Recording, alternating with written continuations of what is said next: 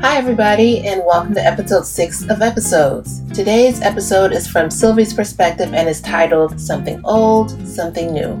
So in her last episode, which was episode 2, Sylvie goes to Nurse Bettina to confirm her pregnancy. Later that day, in episodes 2 and 5, she talks with Sylvie at Starbucks about her, Jamie's, situation with Charles, and Sylvie tells Jamie that she is indeed pregnant. When Sylvie leaves Jamie, she heads off to see Trey, her married boyfriend, to tell him the good news. So that's where her storyline leaves off, and here we go. Episode 6, Sylvie. Something old, something new. I see Trey's green, old-school Volvo, the one he uses during his time off, alongside 2 unmarked sedans with tinted windows when I pull up to Ginger, the restaurant/bar/hottest spot in Atlanta where I work, and I squeal. It's only 4 p.m., but it's been a long day. Between my tear and confession-filled doctor's appointment with Nurse Bettina and Jamie's drama at Starbucks, I'm drained. But my heart flips a beat at the thought of seeing Trey. It's been too long since I've seen him, 3 whole days, and he doesn't have much time today, he's already let me know, although he will be staying with me later tonight. When I walk in, the main floor, usually bustling with Atlanta's political, athletic, and celebrity luminaries, is airily empty. The restaurant doesn't open until 5. "What are you doing here?" Cody, the other hostess, asks, striding up to the front with menus. "You aren't working tonight, are you?" Cody and I are tight. We've known each other since our stripper days back in LA. Once she got herself clean, I helped her get on here. She's wearing an electric blue spandex dress, and her blonde hair is carefully tousled down her back. Standard dress for our jobs. "Just hanging out for a second," I say. "Mm-hmm." She smiles knowingly. "You know, I saw a certain someone back there." She tilts her head to the very back section. I crane my neck and see 2 men sitting, nursing waters nearby. Trey security. We're used to seeing those types, as our line of work requires interaction with high-profile men. "That is a beautiful fish you landed," says Cody. "Just gorgeous." And Cody doesn't just mean money and status-wise either. "I know," I say, and I'm about to head to see my man when I hear Cody's voice, cold now, behind me. "We aren't open, and only paying customers can use the bathroom. You need to go." Ginger, being situated near downtown Atlanta, attracts some homeless people looking for a bathroom or some water. But then, a soft voice calls my name. I turn and double take when I see Sabrina, and I blink. What's with her voice? And how did she lose 30 some odd pounds? I just saw her a couple of days ago at our New Year's brunch, and she's wearing some baggy jeans that look like they're from the 90s in a bad way, and she's scrawny, practically swimming in her faded t-shirt, and... "Connie!" I breathe, putting a hand over my heart. "Oh my God!" I can't help saying. "Hey, girl," says Connie. "Excuse me," says Cody to her. "You have to leave." "It's okay, Cody," I say, taking a couple of steps towards Connie. "Shit, she's here, which means I guess she's out of jail. Does Sabrina know she's here?" "Okay, that's it. I'm calling the police," says Cody, picking up a cell phone. "Cody, stop," I say. "Sylvie, you know what Rodney said. No homeless people allowed, no exceptions."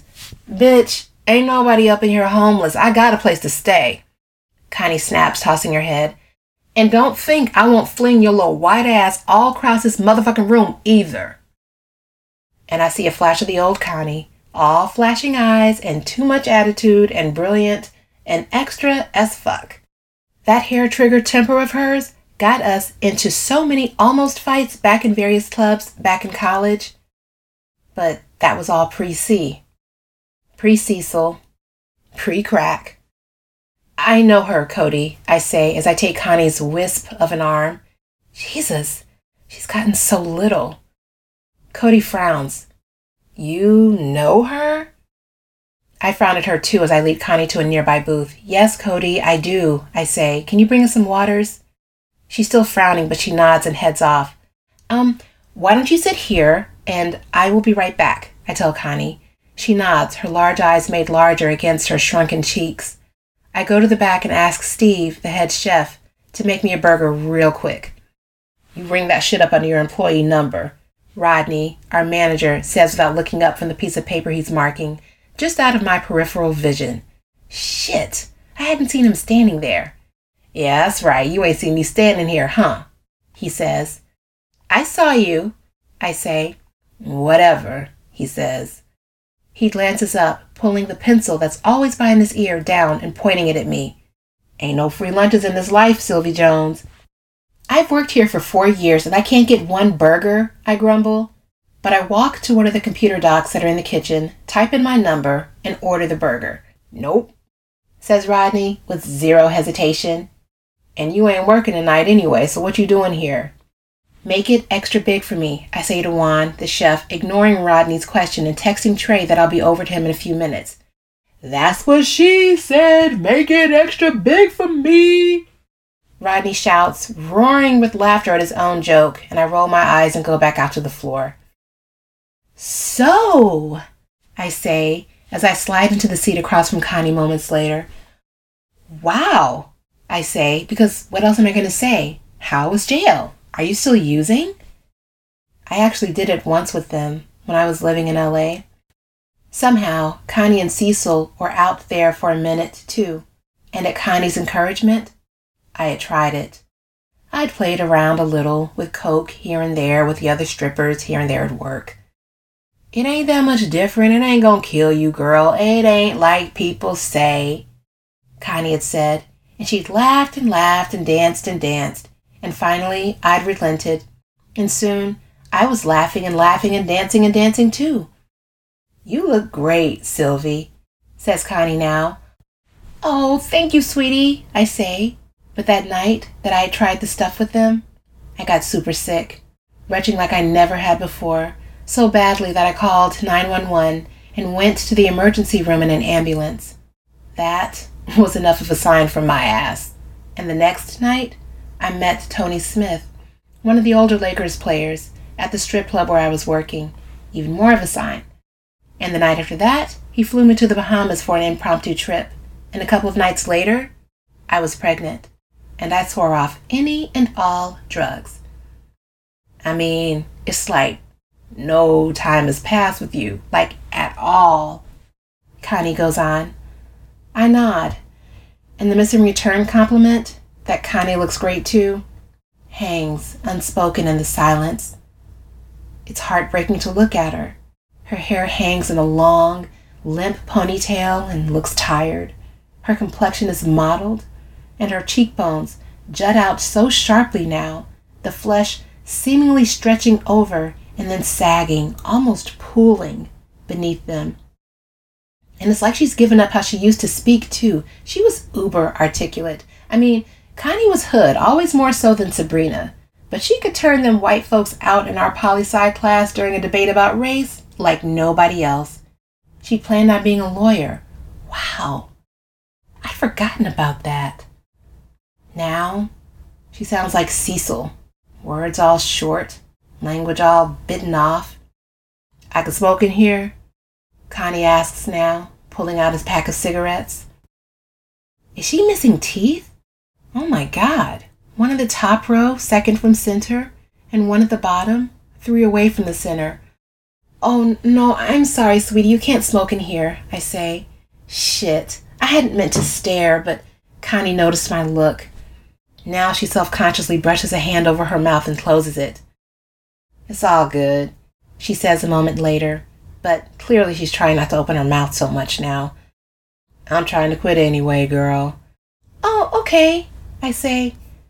Tony and I broke up a couple of months after the Bahamas trip, and I moved back to Atlanta where Camille was to have the baby. Only I lost that baby. Yeah. So I found you on Instagram, says Connie. This is supposed to be the hottest spot in Atlanta here, this Ginger, huh? Yeah, I say. My phone buzzes. Trey. Can't wait to see you, babe. He's texted me back. I'm back here when you're ready. I put down the phone, smile at Connie. Another silence hangs, but then Cody brings out the burger. I gesture to Connie, and Cody sets the plate down in front of her and leaves with one more. You okay? Raise of her eyebrows. I nod slightly. Connie's eyes are glued to the plate. Go ahead and eat, I urge. You sure? Connie asks. Absolutely, I say, and Connie grabs the burger with spindly fingers, wolfing down large bites like a starving dog. And I blink back tears. Did you want another one to go, maybe? For later? I ask. Connie looks up as she devours her last bite. Well, actually, since you said that, she says as she swallows, can I get one to go for Cecil? I look away to mask my disappointment and disbelief, but I can't. You're still with Cecil? I say. Connie hesitates and looks down, nodding. Yeah, he was waiting on me when I got out. Well, when did you get out? I ask. A year ago, she says. And then, abruptly, she asks, so, how's Jamie? She's good, I say, and we're both relieved to change the subject. Still teaching. I can believe that. Connie chuckles. She's still with Tim? She's still with Tim, I confirm. Oh, that is so good, says Connie. They're gonna be together forever, huh? I hesitate for a moment, thinking of my conversation with Jamie in Starbucks earlier. Yeah, I mumble. And how's Camille? Connie asks, and then she chuckles. Even though I know that bitch still hates me, she adds. No, she doesn't, I say. But Connie and I glance at each other and bust up laughing, because we both know that Camille does indeed still hate her. Your cousin can hold a grudge like nobody's business, Connie says, shaking her head, and for a moment, it's like old times. She's lucky I didn't whip her motherfucking ass in that dorm room that time, cursing me out like I'm her goddamn slave. That would have been quite a fight, I say, and it's the truth, because while Camille was bigger and stronger, Connie had a killer instinct, and she had that way before she ever met Cecil. I'd seen her go toe-to-toe with another girl, and guy, for that matter, and it had taken multiple people to pull her off both times.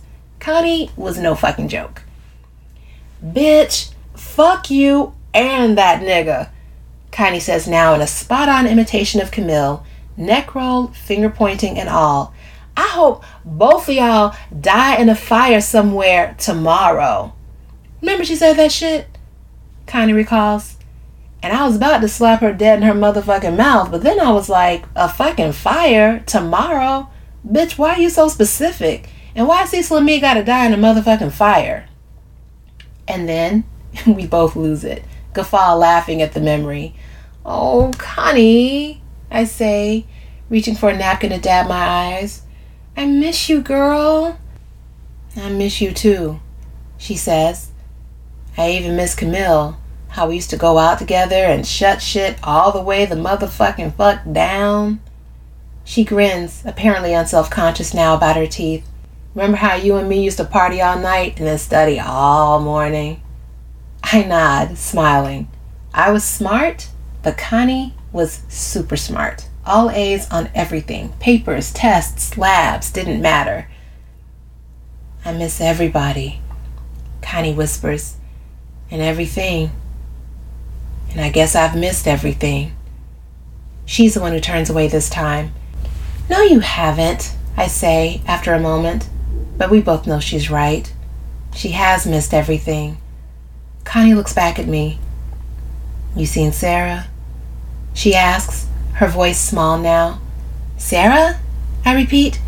I mean Sabrina, says Connie. You seen her? I forgot Connie's always called Sabrina Sarah. I sigh, bite my lower lip.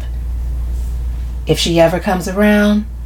Sabrina had warned us all, but looking extra hard at me all those years ago, the last time Connie had come around, you better send her black ass away. What was that? 5-6 years ago? Only Jamie and Sabrina had seen Connie that time, and that was the time Sabrina had finally made good on her promise and stabbed Cecil. It hadn't been a fatal wound, but Cecil and Connie had gotten the point and gotten the hell on, And then they both went to jail for drug possession and holding up a gas station. I clear my throat now. I haven't seen Sabrina recently, I say. Not really, Connie. I mean, bitch, you ain't never been no good liar. Connie interrupts. You was a good actress and you was a good stripper, but you ain't no liar. Well, what do you want me to say, Connie? I say. She doesn't want to see you.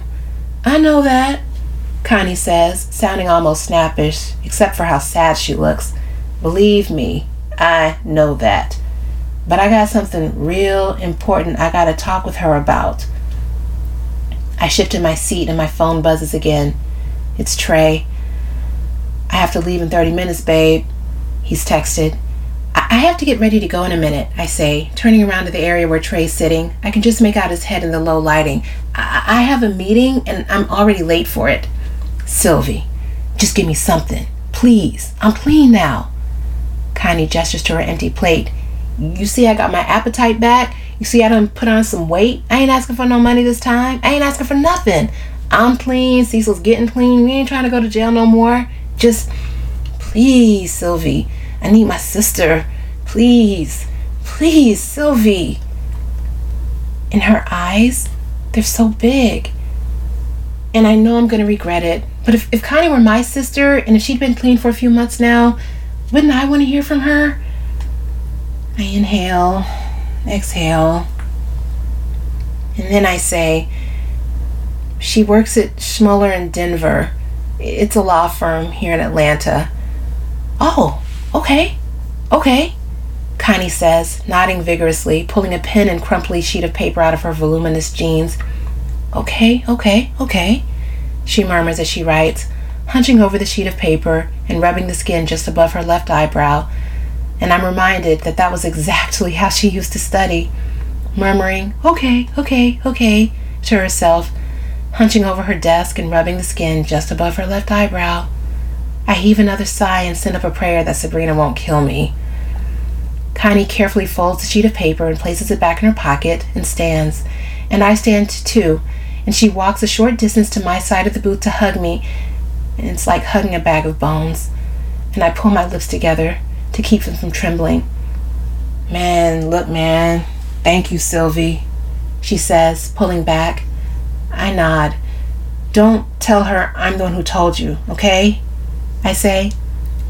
Connie nods vigorously again. Oh, I won't. Okay, I say. Well, take care of yourself, okay, Connie? Oh, I will, she says, and I turn away, but she calls me. You still gonna give me that burger to take to Cecil? 5 minutes later, I put in another order for 2 more burgers because Connie will need another one later, I'm sure, if she doesn't give that one to Cecil too. I've reapplied my NARS lip gloss. I've tousled my weave, big and curly today, like Trey likes it. And finally, it's time to see my man and deliver to him our good news. Slowly, I head his way, and you best believe that I know how to walk in such a way that a man looks up once, twice, and then can't stop looking. It's simple, really. 1 foot directly in front of the other, and slowly, as if you're moving through high water, and sitting into the leg that's striking the ground as your back foot comes up so that your hip juts out and creates that all-important waist-to-hip ratio to which men are biologically wired to respond. Models do it a little faster than strippers and swear they're classier about it. But it's all the same shit. Just a matter of degree. That and eye contact. Men love eye contact. Cody put me onto that back when we danced. My nickname for her then was Money Bitch, because she was of course pretty, but she wasn't the absolute prettiest, and she had a nice body, but it wasn't the absolute best. But when it came to chatting men up and eye fucking them, she was a master. I fuck the shit out of Trey now, and I know he's getting hard as I come closer to him.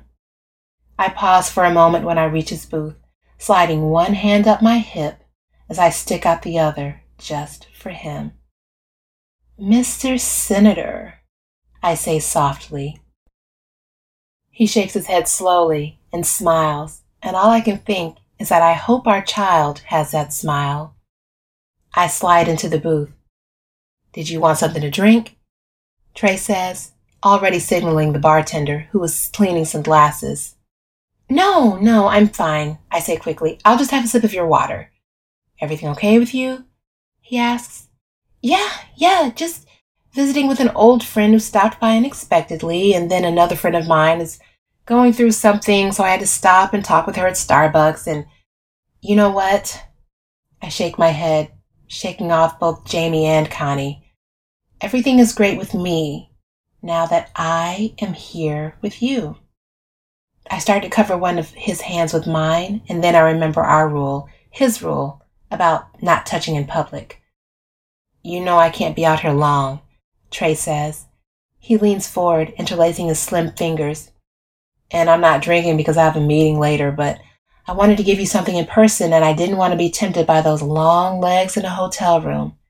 "Babe," I exclaim, all thoughts of Jamie and Connie melted away. "You don't have to get me anything." It's this way that he looks at me that melts me, this look that says, "Where have you been all my life?" "I like getting you things, Sylvie," he says now.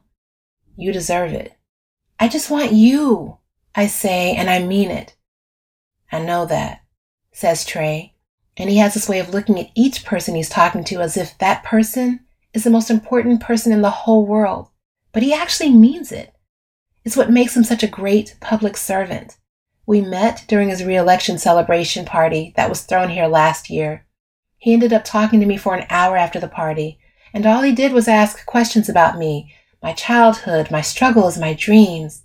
The next day, I got a call. "Sylvie Jones?" a no-nonsense voice had asked. I'd almost not answered. The phone number was marked private, but as far as I knew, no bill collectors were looking for me. "Yes," I'd replied. "Please hold for Senator Winsome." And before I could say anything else, Trey was saying my name. We talked for 2 hours, saw each other later that evening, and that was that. "I want to give you something too now," I say to him. "Me first," Trey says, grinning and loosening his tie. It was that act, the loosening of his tie, during a particularly heated debate with Kip Whitman, the long-standing Republican senator of Georgia, that tipped his first election in his favor. It was Bill Clinton's "I feel your pain" moment, the everyday common man act that won Trey the male voters he needed. At 38, he had women, black, white, and Latino, on lock. Women of all ethnicities and ages swooned everywhere he went. People are excited about Trey Winsome. He's smart, dashing, kind, real, sincere. The media use names like JFK and Obama to describe him and his potential.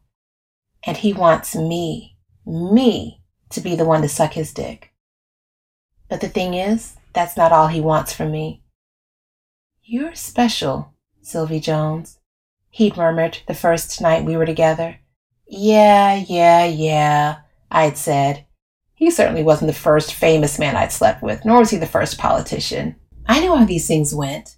Gifts, late-night calls, a vacation or two, and then a lovely parting jewelry present of some sort, and then a soft fade to black. "No," he'd said. He turned to me, tilted my chin so I had to look into his eyes. "You're special. Beyond all this," he had gestured to my body beneath his. "Although this is pretty spectacular," he had said, and I'd giggled. "I've never felt this way about anybody, Sylvie," he had said softly. I'd said, rolling my eyes. Seriously. He had propped an elbow up so that the side of his face was in one hand and stared at me. "You have more to give to the world than just a beautiful face and body, Sylvie. You really do." Trey pushes an envelope across the table now. "This better not be a payoff check," I say, only half joking. "Open it," he says. I glance at him, then pick up the envelope and unseal it. Inside is a single sheet of paper. When I see the logo at the top, I gasp. "Read it," Trey orders, his brown eyes sparkling. Dear Miss Jones, I read, we are delighted to accept you into the Worldwide Vision Life Coaching Program. I look at him, my mouth open. When did you? Congratulations, baby, Trey says, lifting his glass of water and a toast. I am looking at Sylvie Jones, life coach extraordinaire. I'm speechless for a moment, and then I'm laughing. I just can't believe, Trey, this program is expensive.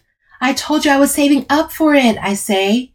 I'd saved about $4,500 of the $15,000 tuition over the past 8 months. And now, you don't have to, he says firmly. When I first told him about wanting to be a life coach, I couldn't even say it loudly. I'd had to whisper it. That was how fragile this dream was. Trey was the first person to whom I had told everything, and I mean the real everything.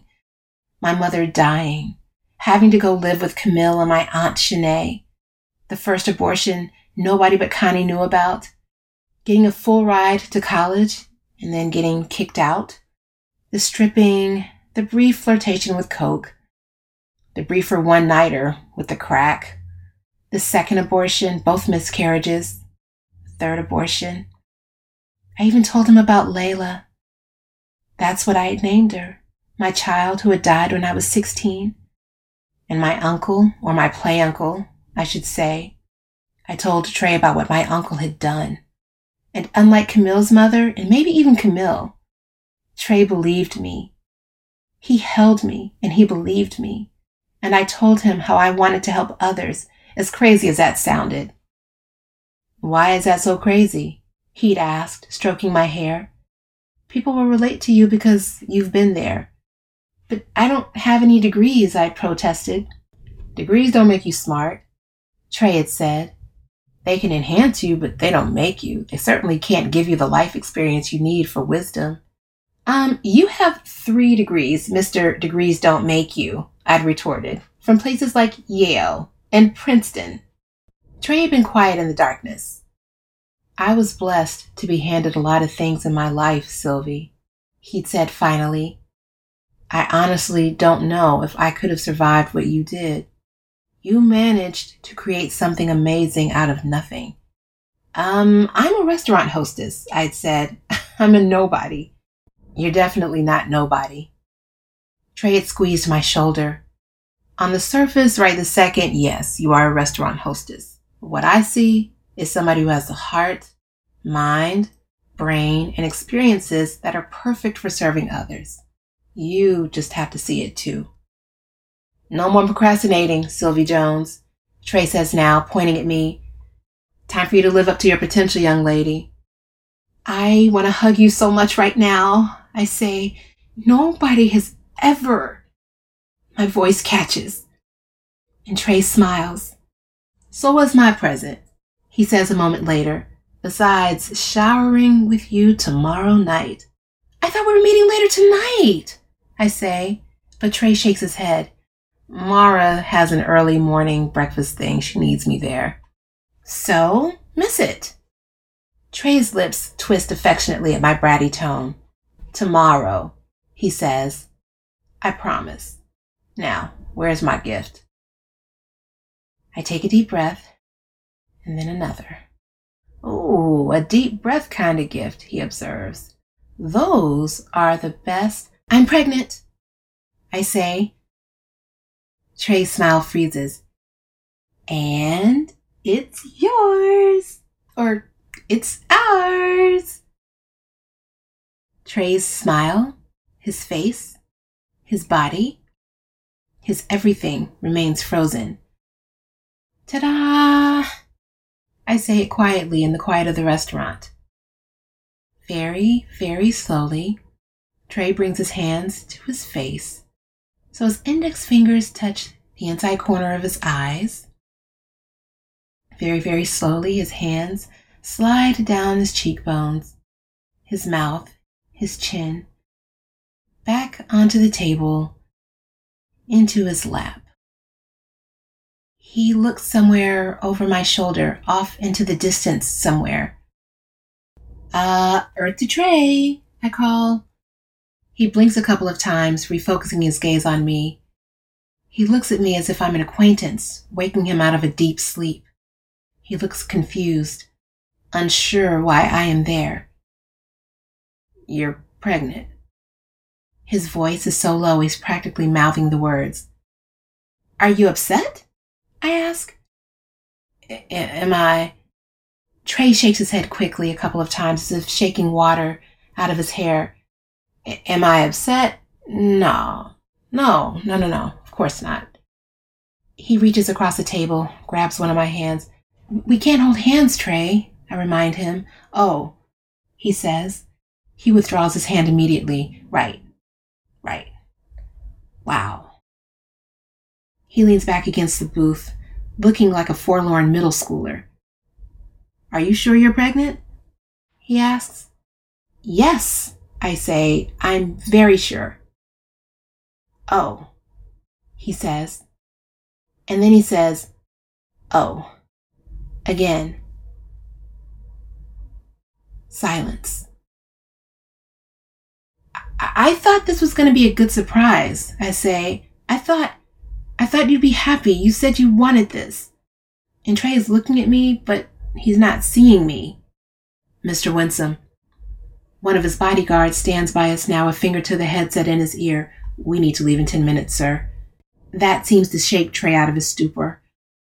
Right, he says, looking up at the bodyguard. Thank you. I appreciate your help. The bodyguard walks back to his own booth. Trey looks at me, and then he smiles as politicians smile at me. This is wonderful news, Sylvie. He says it so smoothly. Really, really wonderful news you're telling me. I look at him uneasily. Is it? I ask. Yes, he answers. It is. Trey stands, and then he pulls me up beside him and embraces me. You can't hug me, remember? I say. Don't tell me what I can't do. He whispers into my hair, and he pulls me even closer to him. We are going to get through this, he says. We are definitely going to get through this. We are going to get through this? What does that even mean? But the man is standing here in public holding me. We both know how risky that is. Maybe I don't have to know what it means. Very, very slowly, I put my arms around him. I hold on to him tight. I hold on to him for dear life. Okay, I say. Okay. I don't know, Sylvie. I don't know. But in any event, thanks so much for listening to episode 6. I would love to hear from you about what you're enjoying about episodes, predictions for characters, etc. So I've created an open Facebook group called Episodes Crew. Black fiction lovers, writers, and other cool ass folk. And that's a long ass title, I know. But I will put the URL and title in the show notes so that you can head on over to Facebook and find it. I would love for you to join the group so that I have a little community, because in this experience of putting the work out into the world, I have realized that that is what's missing for me right now. And that's the core of what I want, is to write something and have it read by people and to then be in conversation with those people. That is what feeds me and fuels me, because as much as I love my work, it is not easy to put this stuff out week after week with a full-time business and a child and life demands. So yeah, that would mean so much to me to get your feedback. That makes all the effort worth it for me. Again, I'll put the URL and title in the show notes. Also, I have an awesome Real Talk episode about what happens in this episode, episode 6. That is out. It's with me and several of my friends, so it's a lot of fun. So please check it out on my YouTube channel. Just search Leslie Quigless on YouTube. So again, thank you. Please leave a review on iTunes and tell somebody about episodes. It all makes a difference. And I'll see you next week with episode 7, which will be Camille's episode, and it's going to be a good one. So, peace out. Take it away, Arden. If you want more info from my mommy, please go to lesliequigless.com. Deuces!